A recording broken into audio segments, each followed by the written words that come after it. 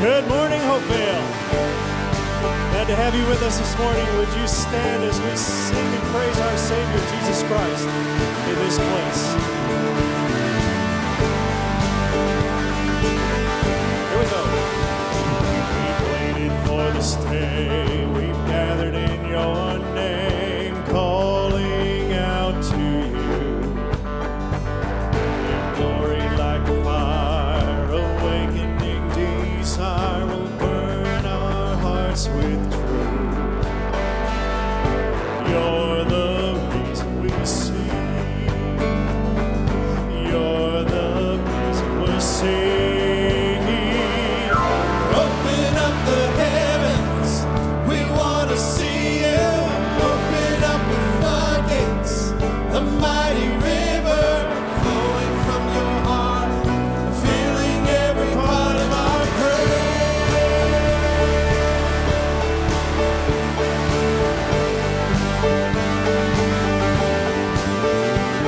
Your presence in this place, your glory on our face, we're looking to the sky, descending like a cloud. You're standing with us now, Lord, unveil our eyes. You're the reason we're here. You're the reason we're singing. Open up the heavens, we want to see you. Open up the floodgates, a mighty river flowing from your heart, filling every part of our praise. Open up the heavens, we want to see you. Open up the floodgates, a mighty river flowing from your heart, filling every part of our praise.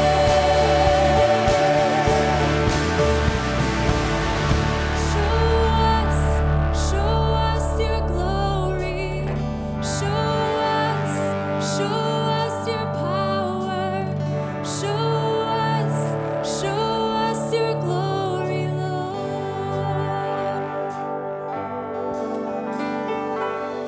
Show us your glory.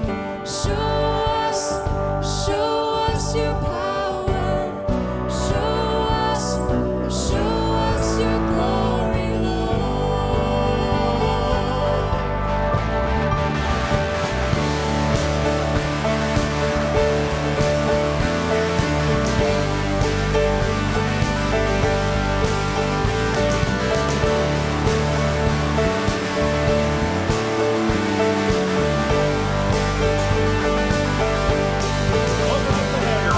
Open up the heavens, we want to see you. Open up the floodgates, a mighty river flowing from your heart, filling every part of our praise. Open up the heavens, we want to see you. Open up the floodgates, a mighty river flowing from your heart, filling every part of our praise. Amen. Let's give him a praise offering this morning. Amen.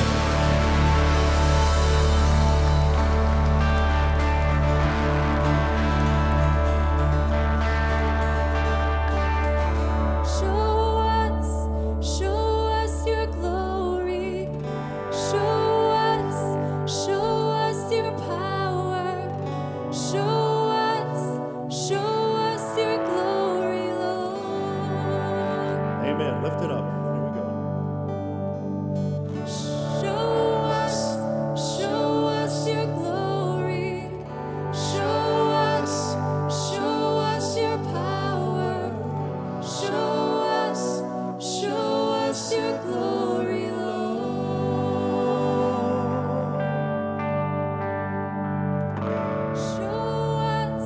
Show us your glory. Show us your power. Show us your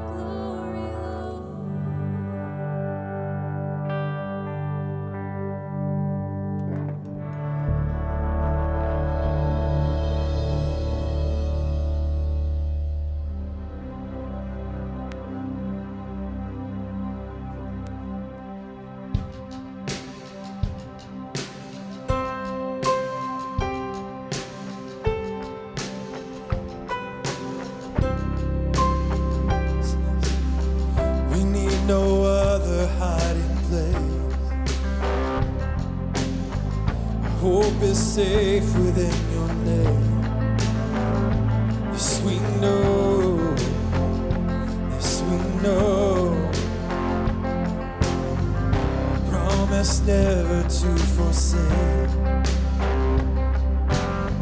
What you began, you will sustain. This we know. This we know. Sing it out, church. I will call upon the Lord, for He alone is strong enough to save. Arise, your shackles are no more, for Jesus Christ has broken every chain.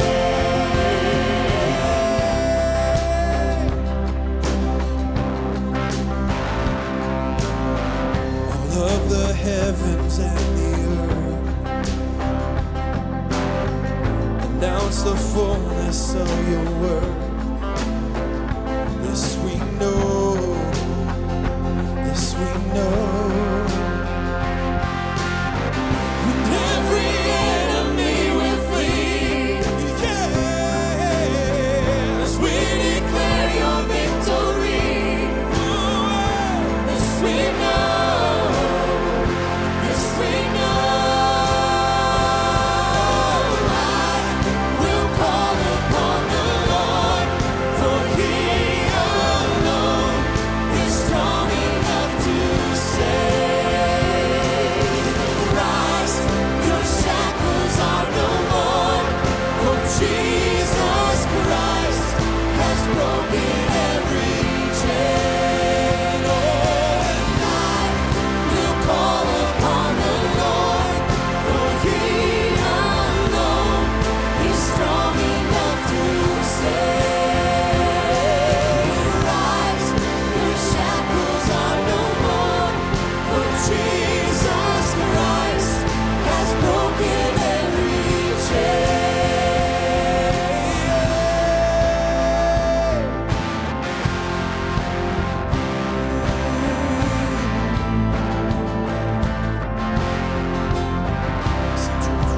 Jesus' name will break every stronghold. Freedom is ours when we call His name. Jesus' name above every other. All hail the power of Jesus' name. Jesus' name will break every stronghold. Freedom is ours when we call His name. Jesus' name above every other. All hail the power of Jesus' name. All hail the power of Jesus' name.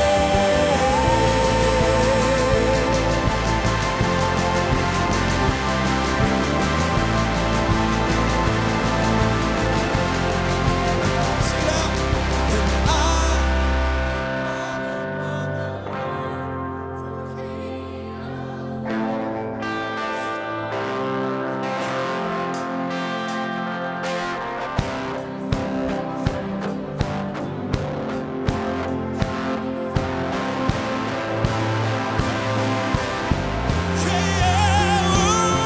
And I will call upon the Lord, for He alone is strong enough to save.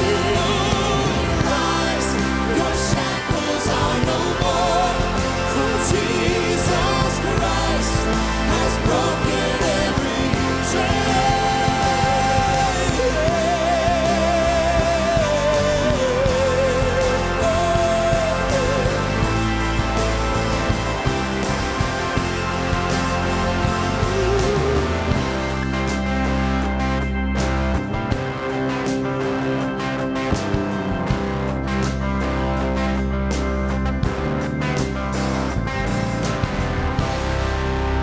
Amen. Let's praise Him this morning. Amen.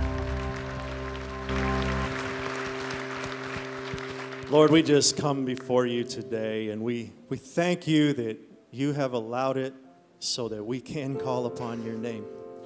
God, you who are the Lord of all, the God of all creation, of the universe, Lord, and you yet allow us to come into your house, into your presence, and call on you.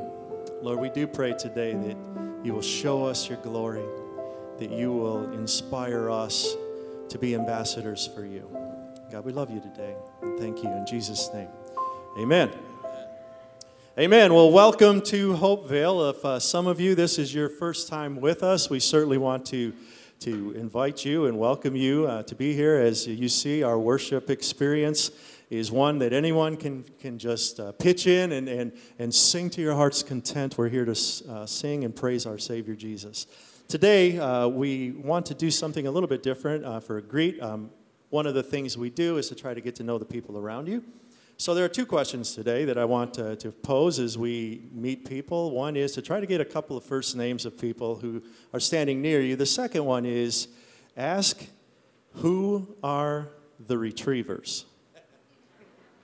And if you don't know that, a few people here will help you. So go ahead and make sure you say hi. So did you find out who the Retrievers were? If you don't know, it messed up my whole bracket. It did that, that's for sure. But anyway, it's a basketball thing. We'll talk to you later. Yeah, so first off, my name is Amber Nealing. I'm the Welcome Ministries Director here at Hopevale Church. And this is my dad, for those of you who don't know. Aw, yeah. So I can vouch for the fact that it did completely ruin his bracket. But mine got ruined by Arizona, so what are you going to do? Well, my name is Cass Ferris, and along with being Amber's dad, I'm also on the elder board here, and we're just glad that you're here with us. We want to share a couple of announcements with you today. Yeah, so one of them is a couple of weeks ago I was up here sharing that we had these awesome new tumblers available in the lobby. We actually have them starting today available for sale. So if you see this awesome tumbler, which holds hot and cold liquid, then these are for sale in the lobby starting today. They are $7. You can just go right to the Welcome Center, which is the curved desk in the lobby, and they can help you with that. So if you're interested, these are for sale. Exact change appreciated. You want me to say that probably, but go ahead. I mean, it's not like you don't need it, but anyway. So my dad, I tell you. So other than that, I do want, since I am the Welcome Ministries Director, and speaking of Welcome Ministries, I wanted to see if there's anyone in here who is volunteering right now for Welcome Ministries. If you don't mind, if you could just stand. Scary, I know. There we go, we got a couple. Sweet, awesome. Yeah, love this team. Guys, this team rocks. And not only do I want to recognize, stay standing, and not only do I want to recognize Welcome Center, Welcome Ministries, but I also want to recognize anyone who serves in any capacity at Hopevale. So if you serve at any capacity, if you could stand up, that would be awesome. Oh, wow, Amen. This is so cool. Yeah. Absolutely. Well, thank you. You guys can sit now. Thank you. Here at Hopevale, we are so passionate about our volunteers. We absolutely love them like crazy. They are the frontliners. They are there, rain or shine. Our greeters are out there in the snow, if you don't notice that. So I love your hearts. I just wanted to say a huge thank you to everybody who serves here at Hopevale. We love your hearts. We appreciate your faithfulness. And if anyone is interested in volunteering here at Hopevale, I will actually be out in the lobby in between services. Feel free to come talk to me. I'd love to give you any information about volunteering, either for Welcome Ministries or any area in the church. So, along with that, we do have a large group of people who are on a retreat this weekend, so there are also a number of volunteers helping our youth retreat, which is happening at Great Wolf Lodge, I think is where it is. So they are there this morning having their final worship service and will be coming back this afternoon. So as the ushers come, we'd like to pray for that ministry and for all of you who pitch in a hand to help the ministries here at Hopevale.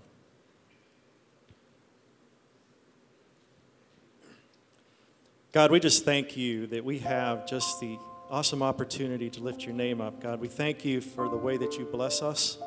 We thank you for the way that you provide in our lives, that you give us jobs, that you give us opportunities to interact in the lives of others. So God, today as an act of our worship, we pray that you will take these offerings that come from the heart, that we may support the many ministries of the church. We're working with people, and that you are being shared in our community, and that people are coming to know you. So God, we pray that you would just take this offering and that you will bless it. And we thank you for leading us as a church and as individuals. In Jesus' name, amen. Amen. Thank you, Cass and Amber. Hey, gang, my name is Billy. I'm the worship pastor. Glad that you've all decided to make God a priority in your life today by coming to church. And, we're going to sing this song. We sang it a couple times before. It's called Grace to Grace, and Melody's going to lead us in it. But, we're getting close to Easter. Easter's right around the corner, just a couple weeks away. And in this season where we're reminded of all that God has done for us through his Son on the cross, we thought, what better way to just kind of keep singing this theme of our gratefulness, this theme of God's grace, and this theme of what Jesus has done for us. So we're going to continue to do that as we worship and as we give. Take a singing.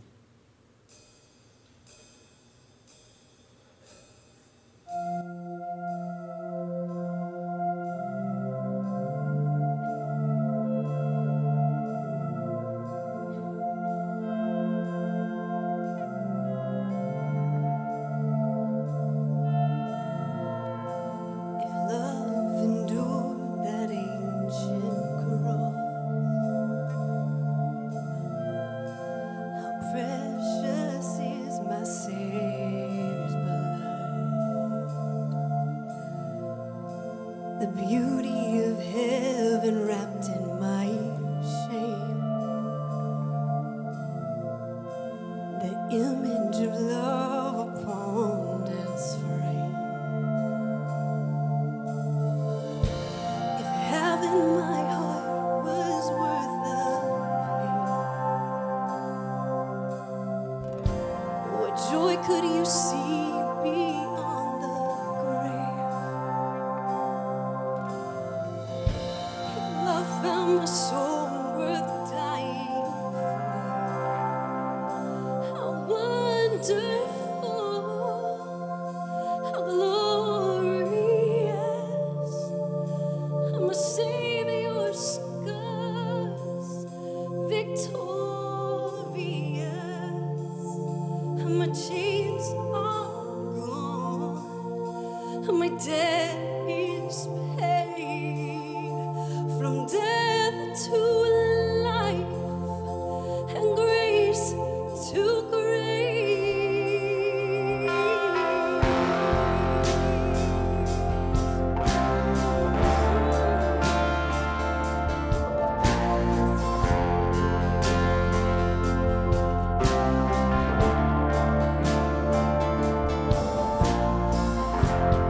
Heaven now owns that vacant tomb.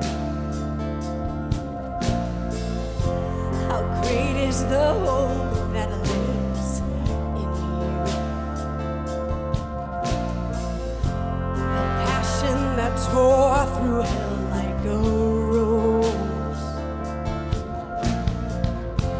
The promise that rolled back death and its stone. If freedom is worth the life you raised, whoa, where is my sin? Where is my shame? Oh, Jesus, if love paid it all to have my heart, wonderful, glorious, my Savior's scars.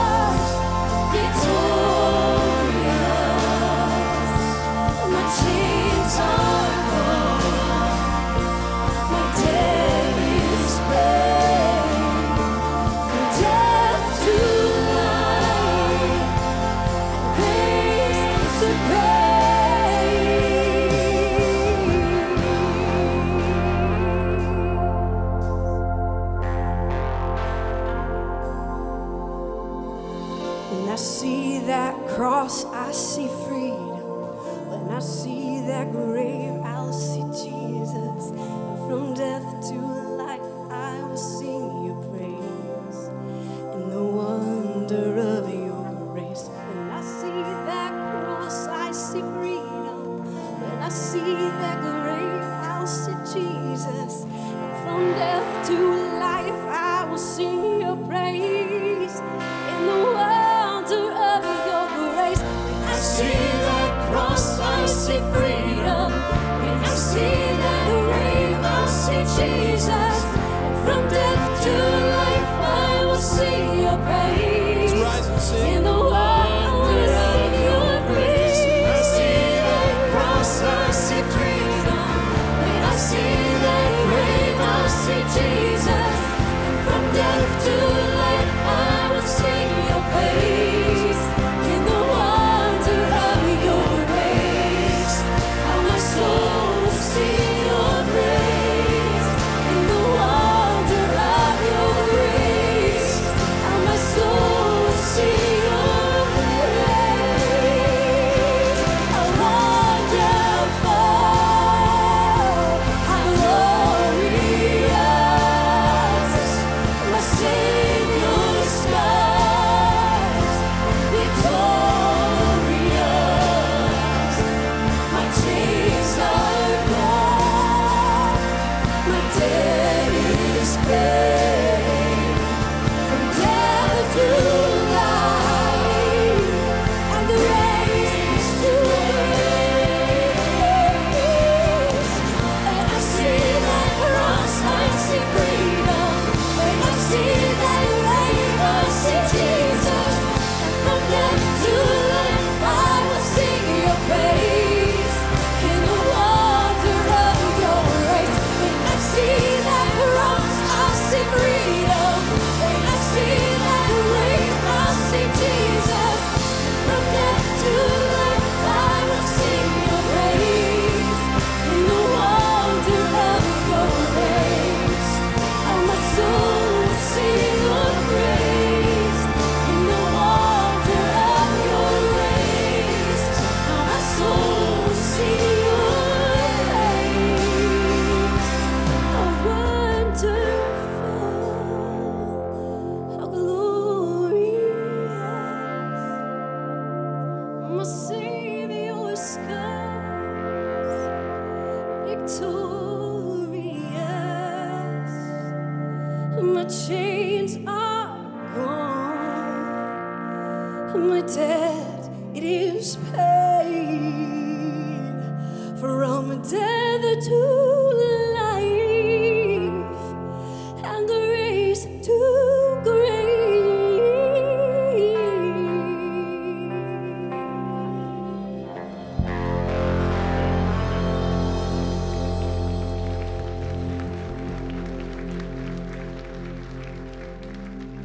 And so, God, here we stand in your house, thanking you for all you've done for us. God, it's that brings us hope. It's that brings us into this message in this Easter season of thinking about hope. And God, we ask your blessing on Pastor Dan as he prepares to come and deliver the word that he's worked hard on all week to just kind of seek you and find you and figure out what we need to hear. And there's a word of hope for all of us wherever we are in life. There's a word of celebration. There's a word of goodness. There's a word of wisdom, a word of knowledge. Whatever it is that you want to share through Pastor Dan, God, and through your Spirit, God, we pray that today is a day where we're just open and we'll just be able to receive that. So, God, we say all that with a grateful heart today and give you our attention continually. In your name, we all say together, amen. God bless you, gang. Have a seat. Thank you.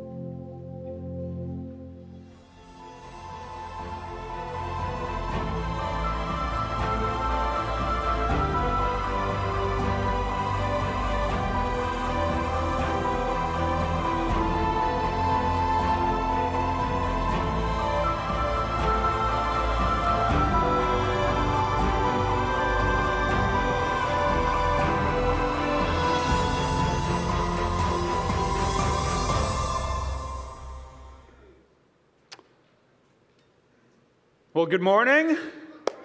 Wow, it's been a great morning of worship so far. I'm Dan Davis, senior pastor here at Hopevale. So glad you've joined us today. I want to welcome those of you worshiping with us in Bay City as well. Great to have you along. We are now just 2 weeks away from Easter Sunday. Sunday, April 1st, we are going to celebrate the resurrection of our Lord Jesus at both of our campuses in Saginaw and Bay City. In Saginaw here, we're going to have 4 services on Easter Sunday, 8, 9:30, 11, and 12:30. And in Bay City, we're going to have 1 service at our normal time of 10:30. Also at all those services, we'll have Kids Men programming for children birth through pre-K as well. Now, here in Saginaw, we can predict that 9:30 and 11, those middle 2 services, are historically our busiest ones. It fills up this auditorium, spills over into the venue for additional worship as well. So if you are able, we'd encourage you to come at 8 or 12:30. It evens the numbers out, and it also opens things up for visitors as well. So I want you to be aware of that. Also, in addition to Easter Sunday, we also have our Maundy, Thursday communion services here on Saginaw on the Thursday night prior. That's Thursday, March 29th. 2 services at 6 and 7:30 p.m. Now, it's a different kind of service for us. It's a more somber time of worship as we head into Good Friday, as we reflect on the cross and all that Jesus suffered for us. We'll go for an hour.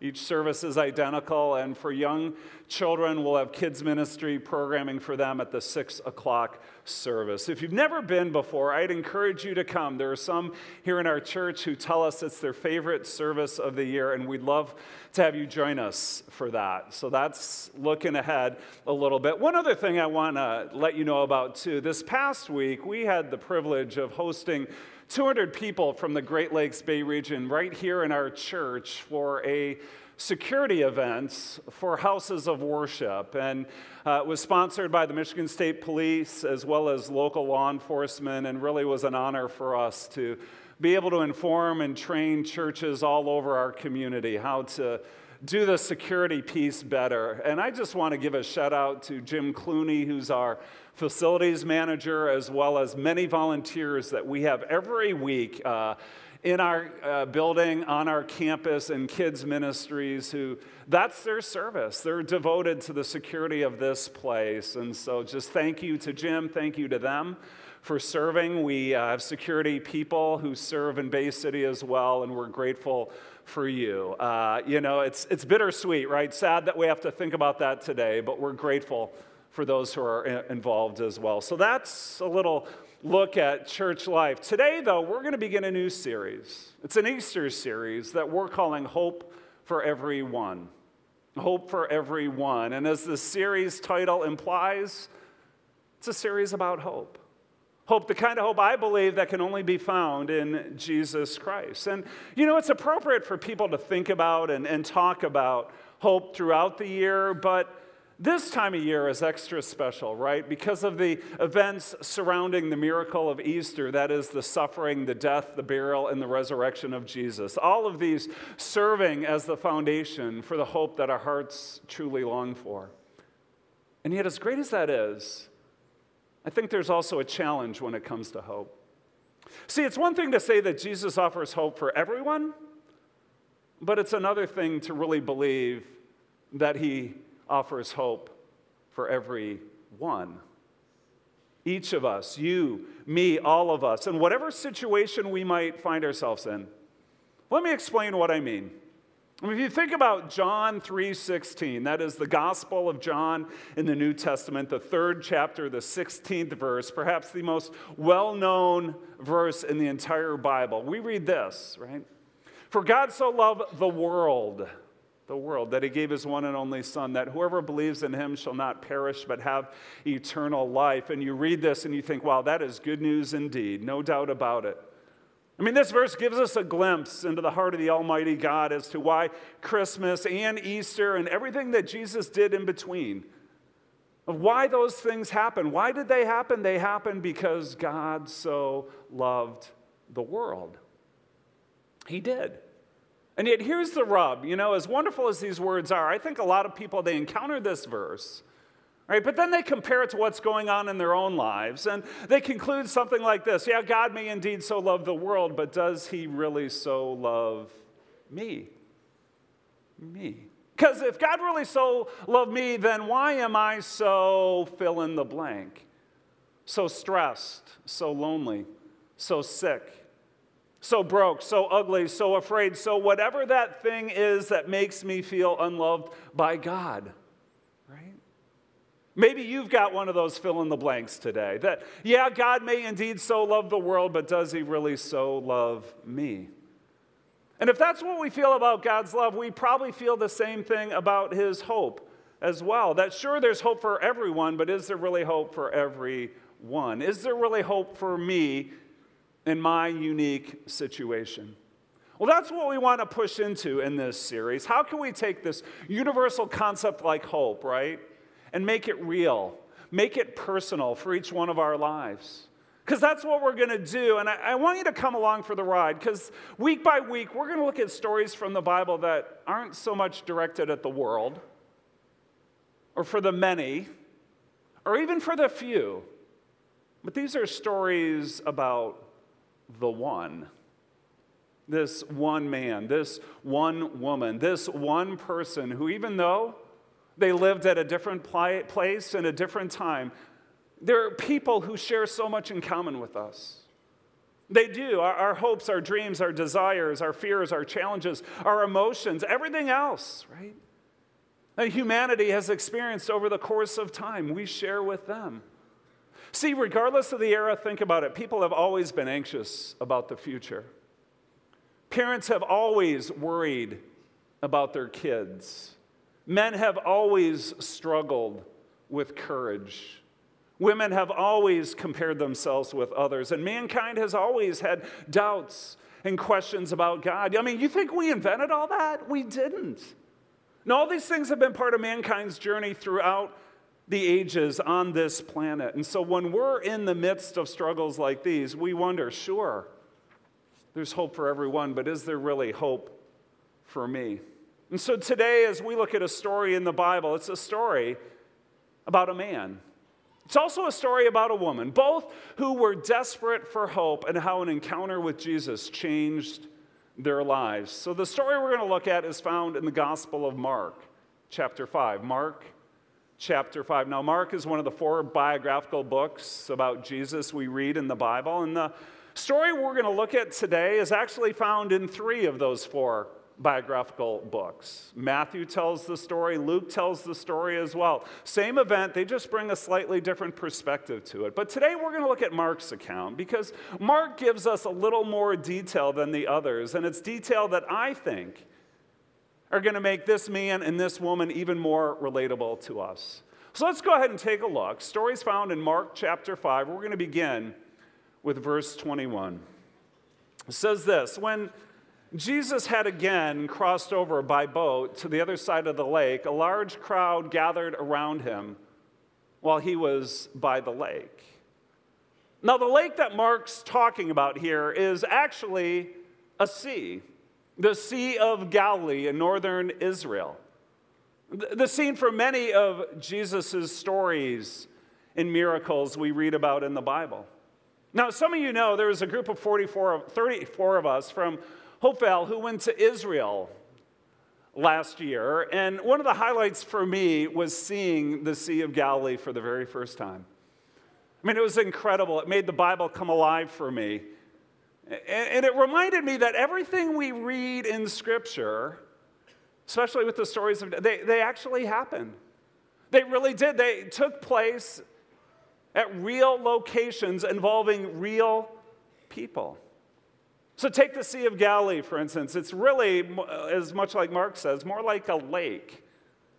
It really is. Actually, from end to end, lengthwise, it's shorter than Torch Lake, although a little wider.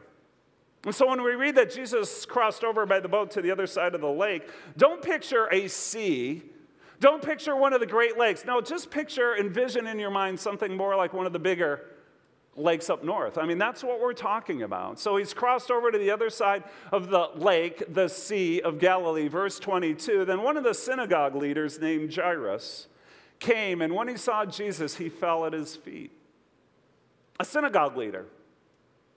A religious man, and an important one at that, because the synagogue was the religious center of town. It was the place of worship for the people of God in that community. And so here you have this dignified leader, right? Dignified, but he falls at the feet of Jesus.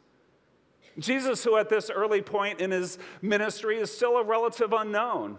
Yeah, the stories are out there, the buzz is beginning to build, but compared to what we now know about Jesus, the picture at this point is still far from complete. Verse 23, he pleads earnestly with Jesus, "My little daughter is dying. Please come and put your hands on her so that we will be healed and live." She will be healed, and live. So Jesus went with him. That's what you do when you're running out of hope, right? Plead earnestly. Plead earnestly. And if you're a parent, you know that you will do anything for the sake of your child. I mean, who cares what anyone else thinks? Who cares what my religious leader buddies at the synagogue might say about me? No, for Jairus, he's willing to risk it all for the sake of his daughter, even if it means banking on a miracle, right? So Jesus, who already probably had plans in place, sets those plans aside and begins to follow Jairus to his house. Back to verse 24. A large crowd followed and pressed around him, and a woman who was there who had been subject to bleeding for 12 years. I love Mark's storytelling here, right? Look at the contrast. First, we're told that there is a large crowd following Jesus, such a large crowd that they're pressing against him. You can feel, right, the dynamic there. Large crowd, but then in verse 25, Mark, like a skilled Hollywood director, right? He takes this large crowd and he zooms all the way in, until he focuses on this one woman. A woman who, we're told, had a condition, a bleeding condition that had lasted for 12 years. Now, do the math with me on this, right? 12 years ago was what? 2006. It's not only before President Trump, it's also before President Obama. Back in 2006, there was no such thing as an iPhone. There was no such thing as streaming movies. No, Netflix was still renting DVDs back then. There was no such thing as a Hopevale church in Bay City, let alone a Hopevale church right here at the corner of Center and Tittabawassee. 12 years. It's a long time, and it's certainly a long time to be sick, isn't it? And for this woman, her condition is not only a medical problem, it's not only a physical problem, but it's also a social problem. It's also a religious problem for her. It is, see, according to Jewish law, with her condition, she's considered to be ceremonially unclean. Unclean, which means she's not allowed to worship publicly in the synagogue or at the temple. Not only that, but she's not really supposed to be in public either unless she makes known to the other people around her that she is unclean. Why? Because if they make contact with her directly, then they would be considered ceremonially unclean as well. So what she's experiencing here is a big deal, right? I mean, her situation is the perfect storm. Not only is she suffering physically, she's also being shunned socially. Think about that. What a lonely and desperate place for her to be, right? But that's not all. Verse 26. She had suffered a great deal under the care of many doctors and had spent all she had, and yet instead of getting better, she what? She grew worse. Well, if that's not the last straw, right? I mean, on top of all her physical, medical, religious, and social problems, she's now flat out broke. Broke. I mean, you got to give her credit, right, that she didn't just wallow in the corner. No, she tried to find a cure. Didn't she? She saw a lot of experts. She spent a lot of money, but it grew even worse. And now she's run out of options, hasn't she? She's suffering even more than when the bleeding first began. Wow. Now, we'll get back to this story in a little bit, but I want to pause for a moment and make this personal. See, I know that every Sunday that I step on stage to preach, that some of you listening to me are going through trials like this. You are. Sure, it might not look exactly like this one, but the misery, the desperation, the hopelessness, it's all much the same, that whatever you're going through, like her, you've been dealing with for a while. Maybe you've tried a lot of fixes too, right, to remedy the problem, but it's only gotten worse over time. Yours could be a health challenge like hers, or maybe it's a different challenge, like a long-standing conflict with a family member, or a never-ending battle with some kind of addiction, or habit you can't break free from.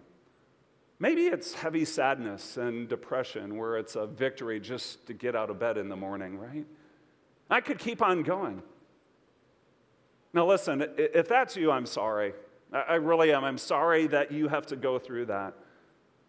Don't let anyone try to minimize your suffering. Don't think that you're a loser because you can't quite snap out of it, even though people are telling you to. It's a good and right thing to acknowledge our problems, but don't think you're singled out by God, okay? Don't think you're singled out by the universe or the fates or whatever else might have it out for you. Listen, your situation might be unique, but your suffering is not. Your suffering is not. And to think otherwise, to think it's really just about you, is actually a warped kind of pride and self-centeredness. Right? You're not the only person in this world who has problems. We see it in the story here, and it's true today. Listen, this woman with the bleeding condition, she had a lot going against her, but like I said earlier, you got to give her credit, right? That she at least tried to do something about it. She did, but certainly now she's got to feel like she's at the end of her rope. 12 years, a lot of fixes, a lot of tries, a lot of money spent, nothing worked. Verse 27. When she heard about Jesus, she came behind him in the crowd. Remember, this is a crowd of people she's not really supposed to be with in the first place. She's unclean. She's required by religious law to let the other people know about her condition. Now, you might call that desperation, but I'd call that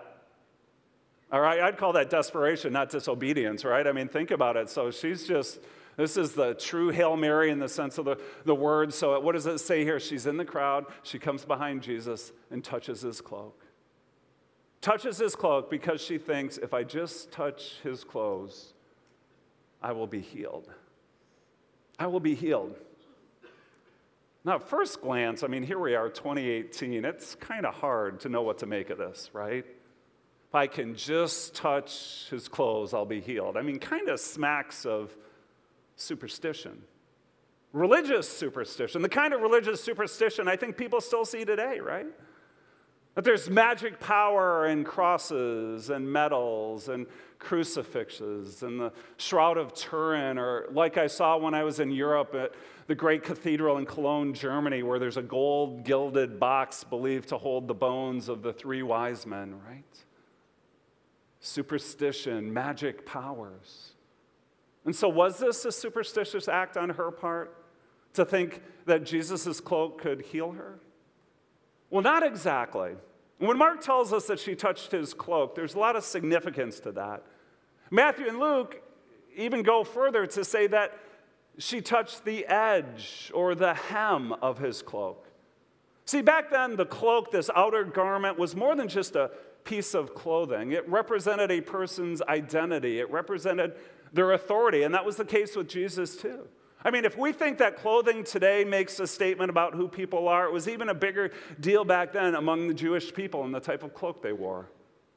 Now, we don't have time to look at it today, but if you go back to the Old Testament, you'll read that a person's garment, this cloak, particularly the hem and the tassels that were on it, they were there to be worn as an act of worship. Constant reminders to God's people that they needed to be faithful to his commands.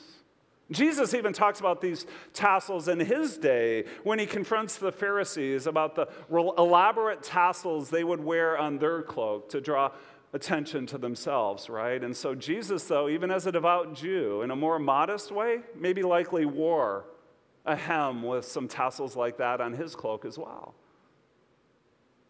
See, personally, I don't think touching the cloak, touching the hem was her first option.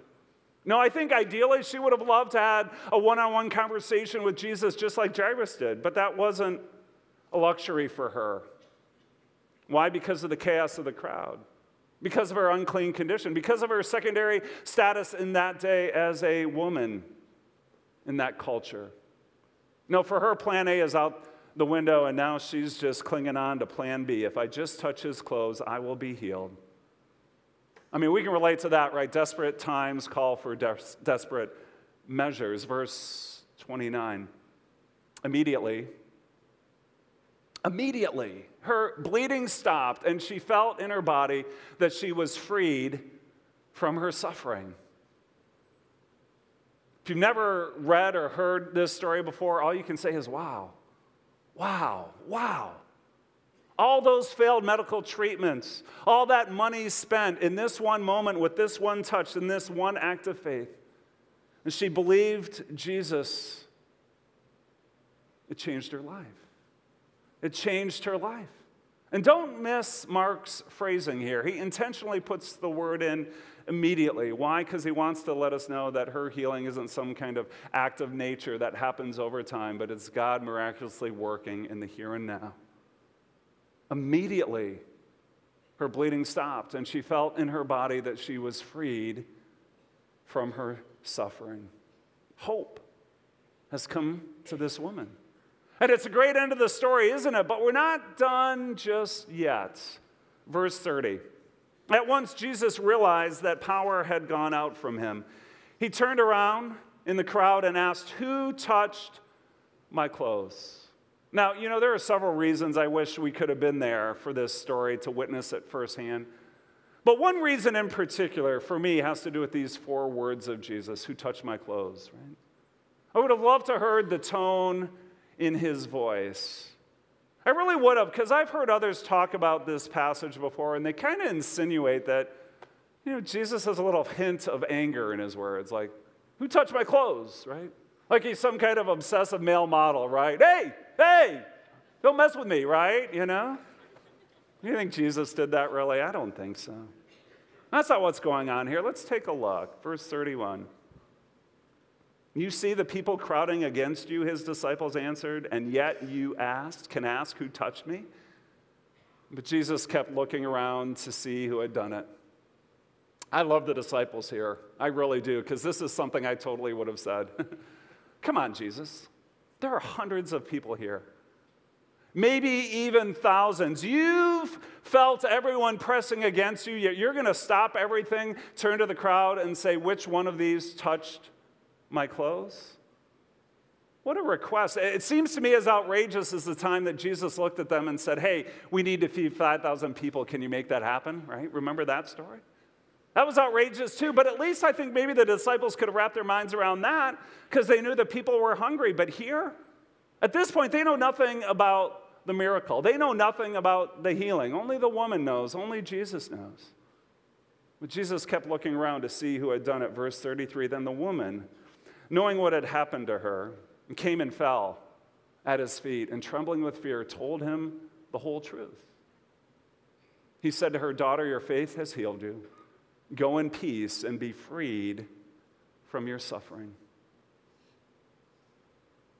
This moment right here, this interaction, this one-on-one conversation, that's why Jesus wanted to know who touched his clothes. See, it wasn't for his sake. No, it was for the woman's sake. It was for the disciples' sake. And it was for everyone else's sake who was watching, right? And looking on. "Daughter, your faith has healed you."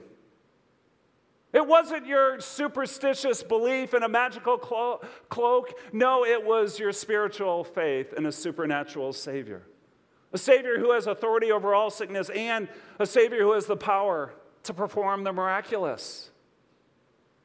The word here, healed, in the original New Testament Greek is the word sozo. Sozo, which can be translated actually either heal or save, right? Heal or save. That's why I go along with a lot of Bible scholars who say that this moment is both a moment of physical healing as well as spiritual healing for her. I mean, that's what Jesus said about some of the other miracles he performed, so it makes sense that that's what's going on here as well. That this woman, think about it, she's broken in so many places. Physically, spiritually, mentally, emotionally, socially, right? That because the power of Jesus and her faith in him, she was able to be made whole again. Whole again in every possible way. Go in peace, go in health, go in restoration, and be freed from your suffering. From here on out, your 12 years of suffering. You're free. You're free. What a moment. What a miracle. This is the brightest of hope shining in the darkest of despair. Hope not just for everyone, but hope for this one woman and her helpless situation. Well, that's the end of her story, but right after that, we pick things up with Jairus. But now when we get back to Jairus, things are only getting worse for him too, because he now learns that his daughter has actually passed away. She's passed away, and while others around them are giving up hope and saying it's too late, Jesus looks at Jairus and says, "Don't be afraid, just believe.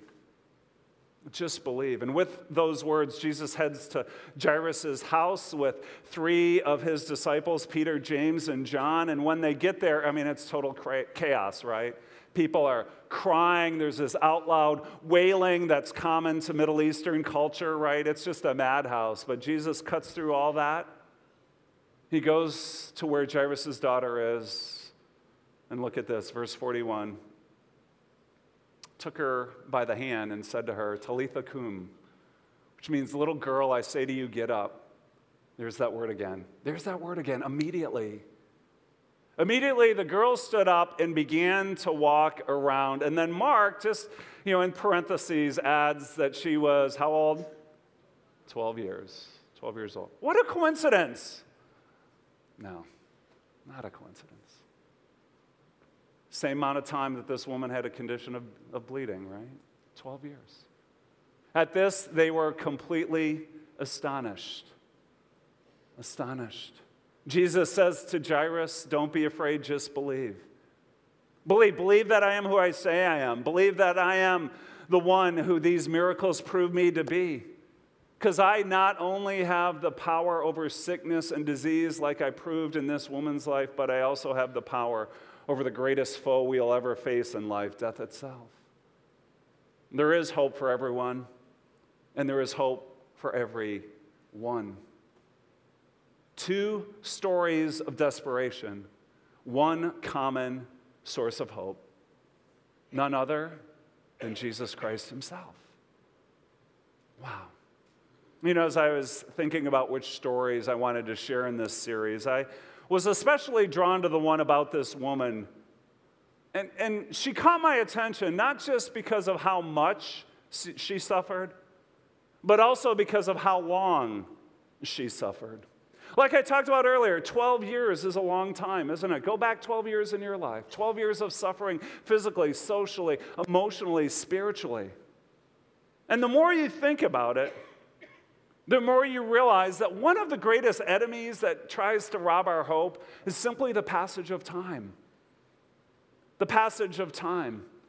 The passage of time was an enemy of hope for her back then, and if it was then, how much more today for us? Those of us who live in a fast-paced, on-demand world where we expect everything to happen for us yesterday, right? We live in the kind of world where we no longer want to hop in the car and drive to Toys R Us to buy a present for our kids because it's too much of a hassle. But no, we just want to sit at home, get on Amazon, a couple clicks of the mouse, and order what we want. We're losing our patience. And if we can't wait in every other area of our life, I fear we're going to lose our ability to hang on to hope when life stays hard for us and things don't change right away. And maybe that's you. Maybe you've run out of steam as well because you just can't hang on any longer. Or maybe like this woman in Mark 5, you've gone to a lot of different people. You've tried a lot of fixes to improve your situation, to better your life, but nothing's really changed. And maybe there were some brief glimmers of hope along the way, but they all quickly faded. And just like her, maybe your condition has also worsened than when you first began. And so you've come to this place in life where you feel like it's too late. It's too late. I've given it my best shot. I really have numerous times, but now I'm just worn out. Worn out physically, emotionally, mentally. You don't have anything left. And you're like, I'm just tired of my heart being broken. I'm just tired of my hopes being dashed over and over again. I give up. It's just too late. And I don't know your exact situation, so I won't pretend I can relate to everything you've gone through. I can't, so I won't. But I do know this. I do know that the same Jesus who met this woman and this man at their point of need is the same Jesus who can meet us at our point of need. It's the same Jesus who can bring hope to every single one of us here, even to those of us who feel like it's just too late. So you need to know that with Jesus, it's not too late. It's never too late. So even though we cannot see him with our physical eyes, even though we cannot touch the hem of his cloak, he's just as real, he's just as alive, and he's just as powerful as he was back then. He really is. See, this story should remind us that he's there for us too. And you know, one of the things I love about this passage is the contrast between the two characters, Jairus and this woman. There's a contrast. I mean, on the one hand, you've got this highly respected male religious leader, and on the other hand, you've got this low-profile female social outcast. Back then, the differences could have been greater. And I think that's why Mark and Matthew and Luke all intertwined those stories together, right? Because they wanted us to know that the hope that Jesus offers isn't just for a certain type of person or just for a specific class of people. We've got some in here who are probably more like Jairus, well-respected. You know, your life looks put together on the outside, and we've got some of you who probably more feel like this woman where everything's falling apart and no one wants anything to do with you, right? And then the rest of us maybe are somewhere in between, right? Jesus wants to bring hope to our despair. Jesus wants to bring healing to our brokenness for all of us, because his hope is truly a hope for everyone, including you. And so how do you respond to that hope? After all, you can't touch his cloak, right? He's not going to physically enter your home either, so what can you do? What should we do? Let's go back to the story. Mark 5, verse 33. I want to show you something. Then the woman, knowing what had happened to her, came and fell at his feet, and trembling with fear, she told him the whole truth. You know what Jesus wants from you? He wants your faith. He wants your sincerity. He wants your truth.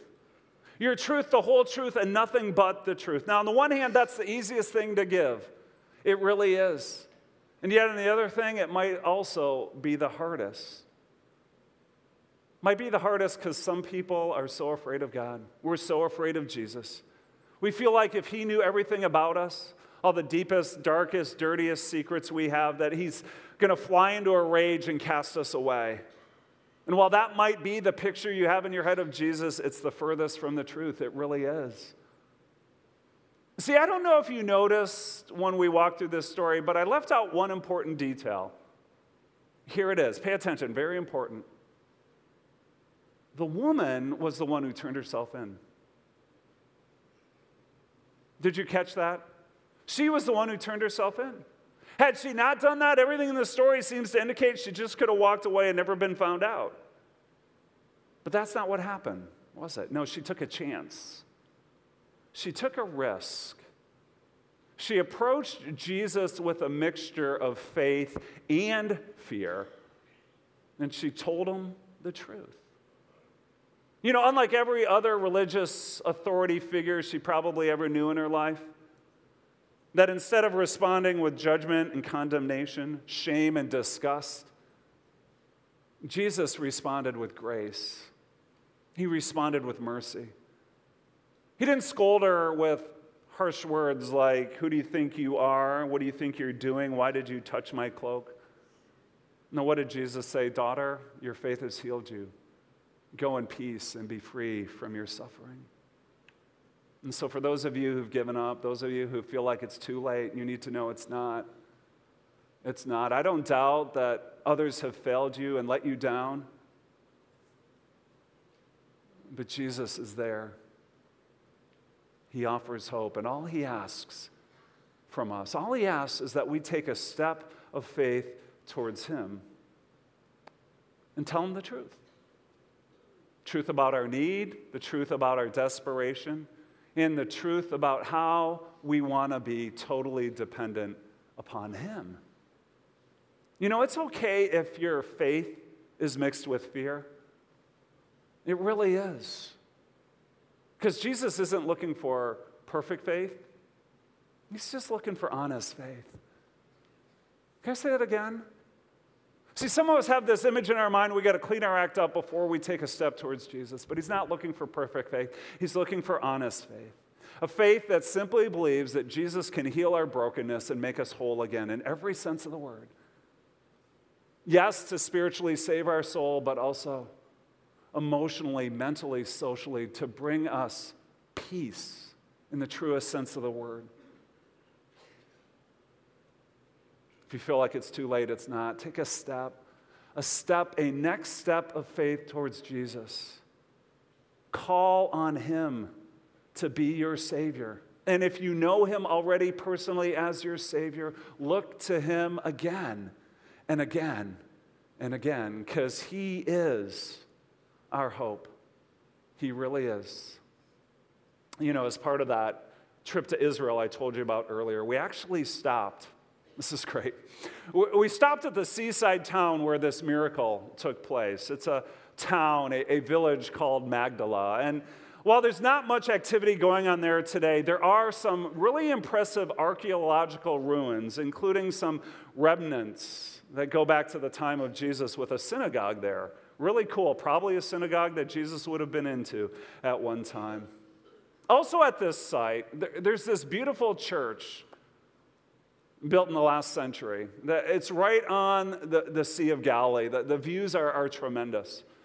And so we toured the main floor of that church. It really was gorgeous. And to exit the building, we had to go down a flight of stairs to get out. And as we went down that flight of stairs, we walked into a chapel area. But it felt entirely different because the floor wasn't kind of this polished marble we saw above, but it was more kind of rough stone. Stone that would have much been like the roads of Magdala in the first century. Rather unimpressive, but before we left, we noticed on one wall there was a picture, a portrait that made this place truly a place of worship. Here it is. You have a stone road, a walking stick, some dusty feet, some leather sandals, some full lake robes, and then in the midst of all that chaos, there is a lone, withered hand. Maybe not at that location, but in that general vicinity, right? It was in a real place. It involved real people.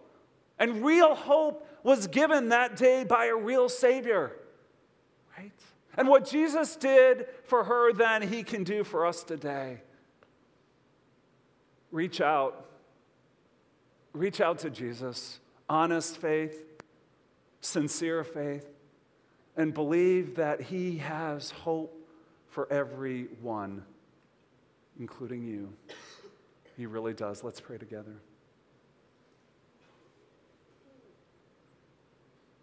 God, thank you that in your wisdom and your providence and your sovereignty, you have protected and maintained and delivered these wonderful stories about Jesus throughout the century. And so when we get to this point in 2018, sure, we're removed by culture and time and language, but we've been there. We've been in those places of desperation where we've seen all the experts, we've tried all the fixes, and nothing's quite worked. And our hearts are still longing for hope. Jesus, thank you. Thank you that you are the source of that hope. Lord, I want to pray for people who need to reach out to you. Maybe they've been afraid to, but just like this woman trembling with fear, may they reach out with faith and fear and believe you to be the Savior that you truly are. Lord, for some people here, it's a first time reaching out, and it means crossing the line of faith to believe in their hearts, to confess in their mouth that Jesus is not just a Savior, but Jesus is their Savior. He's my Savior. Let today be that day. For others of us, Lord, it's reaching out again. We know you personally, but we've drifted or you feel far from us, let us reach out again, not with perfect faith, but with honest faith, and believe that it's not too late, but you've got hope for us too. And God, thank you that we are reaching out to a Jesus with a beautiful name, a wonderful name, a powerful name, the name that is above every other name, the name that can do for us all that our hearts desire. And so, God, we look to you, Jesus. We cling to you, our Savior, our Lord, praying in your name. Amen.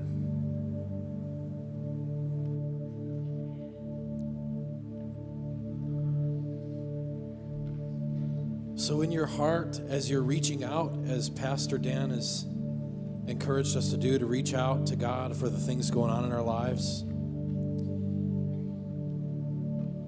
there's something about worship, and there's something about response, and there's something about declaring how beautiful God is, even though we're still in the midst of reaching out. But there's something you can do too. We can look back and say, look at what God did, and look at how good God has been. And so I consider this story of this woman who reached out in faith. This is one of my wife's favorite scriptures. I love this, and when my wife talks about this, it's like when Jesus was like, who did I just heal? Like, what just happened? And this woman, when Jesus looks at her and says, go, and you've been healed, and it's your faith that's healed you, you can't help but think that if that happened today, this might be her song that we're going to sing right now. Look back in your life and remember how God has been there and the things that he's done. This can be your song now, even as you reach out in faith for some of the things that you continue to reach out for now. Let's respond in worship to the one that heals and the one that saves.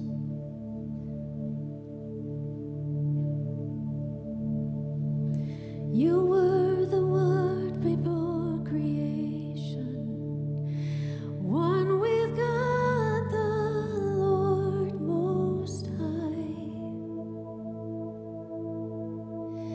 Your hidden glory in creation, now revealed in you are Christ.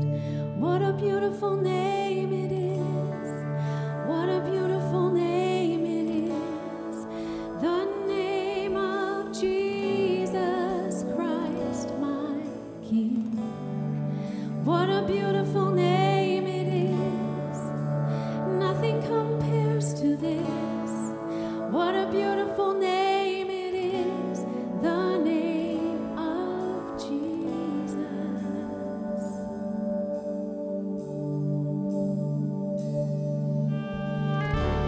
Didn't want heaven without us, so Jesus, you brought heaven down. My sin was great, your love was greater. What could separate us now? What a wonderful name it is. What a wonderful name it is.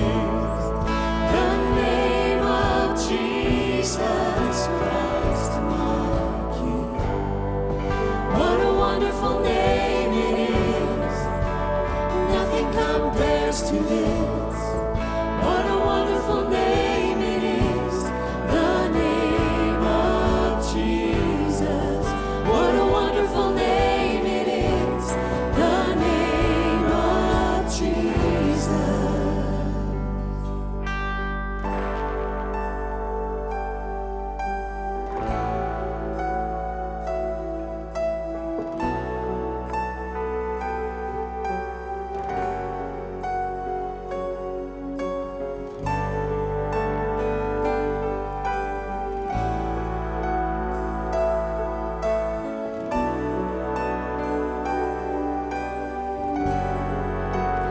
Death could not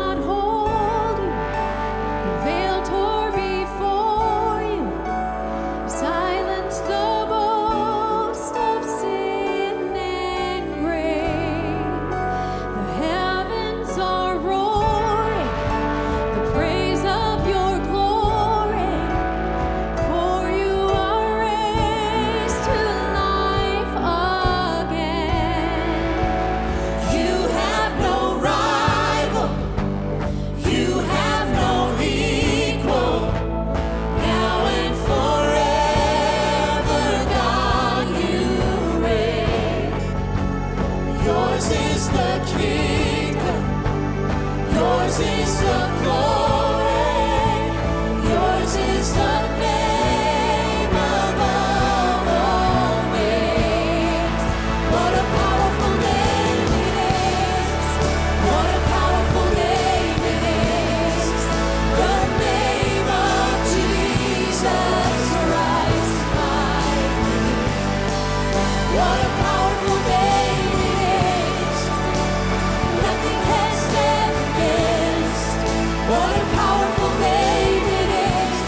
The name of Jesus. You have no rival. You have no equal. Now and forever, God, you reign. Yours is the kingdom. Yours is the glory.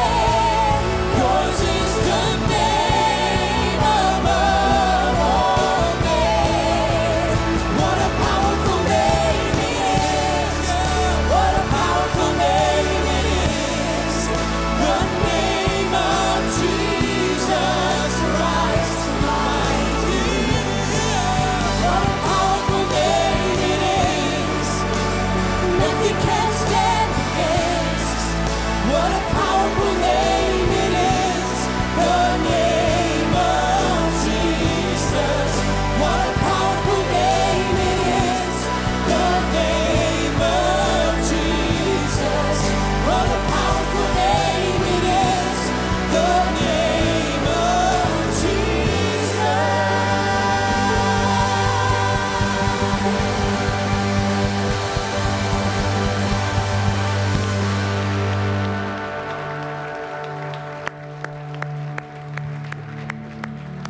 One more time. No. Wow, that was phenomenal. And as Billy said, just the perfect song to wrap up that story of the power isn't us reaching out. The power is in Jesus. But we need faith. Step of faith, even if it is faith mixed with fear. Take a step towards Jesus because he has no rival.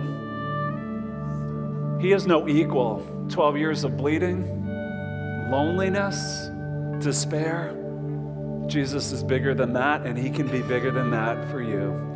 Next week, we'll talk more about what hope for everyone means and what it means when we feel like we're too far from God. But as you go from here, go in the wonderful, beautiful, powerful name of Jesus Christ, your Savior and your Lord. God bless you.